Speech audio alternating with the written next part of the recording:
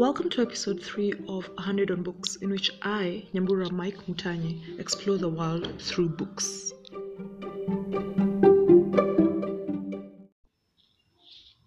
Today I'll be talking about Love After Love by Ingrid Persaud.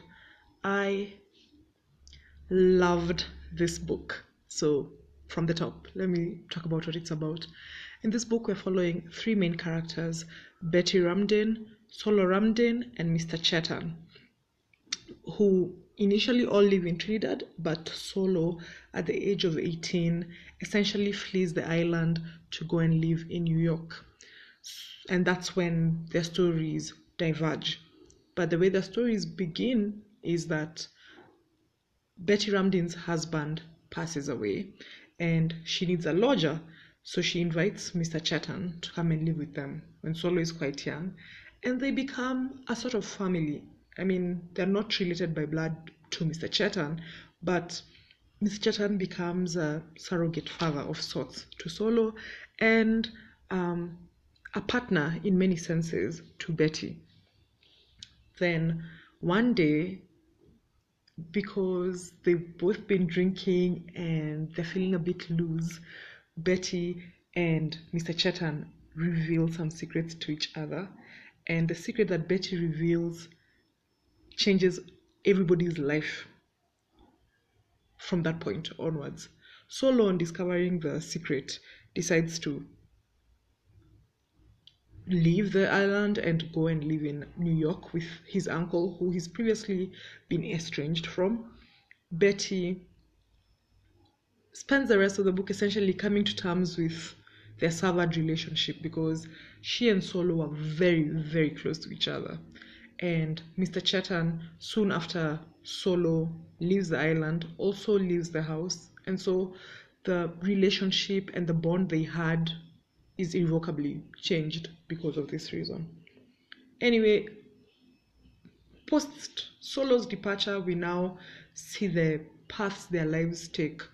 Betty discovers Hindu spirituality, even though she's been a Christian all her life, and spends a lot of the book, mentioning God and or engaging in church activities. Mr. Chetan, who is in a unique position because he's gay, this is not a spoiler, on an island where this sort of thing can even get you killed.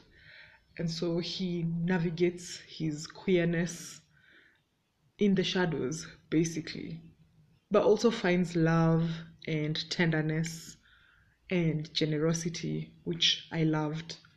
And Solo in New York, because he's overstayed his visa and is undocumented, does all sorts of jobs, and his family back home, Mr. Chetan and Betty, think that he has all of this promise which he's not living up to on account of him taking up menial work in New York. But he makes a life for himself, a difficult life, a life that I should say at this point requires a trigger warning for self-harm, because it occurs on more than one occasion, and it's the sort of thing which this is a thing that would trigger you. Just be forewarned. And at the end of the book, their lives converge once more. I think it's important to note that while Solo has been in New York, Betty and Mr. Chetan have been talking to each other. They've maintained their relationship. It's changed, its contours have changed, but they've maintained their relationship. And so at the end of the book, the three of them are united in a very unique and heartbreaking way, but also in a way that redeems them all. I loved this book. I know I said this at the top, but I loved this book. Ingrid Persaud reads the audiobook, which is how I read the book, so to speak. And she is a fantastic reader. There is a lot of patois, or maybe I should call it Trinidadian Creole. And there's so much flavor in this book. The characters are really well formed.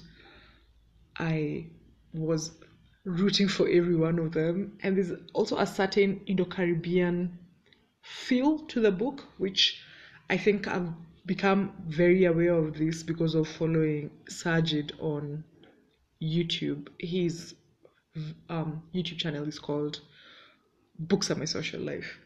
And so there was also that element, seeing a particular Indo-Caribbean experience, but also tackling homophobia, the experience of people who've been widowed, domestic violence, chosen family, love in all its forms, and all the ways in which people make space for each other within the realms of friendship or romantic relationships or mother-child relationships, or all the other ways in which people express love, show love, explore what love means to them.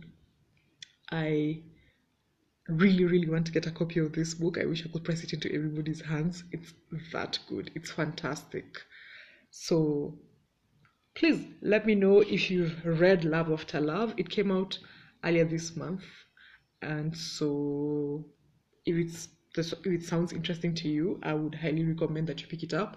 I borrowed it from my library, so that's one way to do it. And I loved it so much that I also put a hold on the ebook, because there's so many portions with food in it, and I love food in books. I actually have a Tumblr where I highlight food in books. So yeah, let me know if you're interested in reading it, or if you've read it, and if you have, what you thought about the book.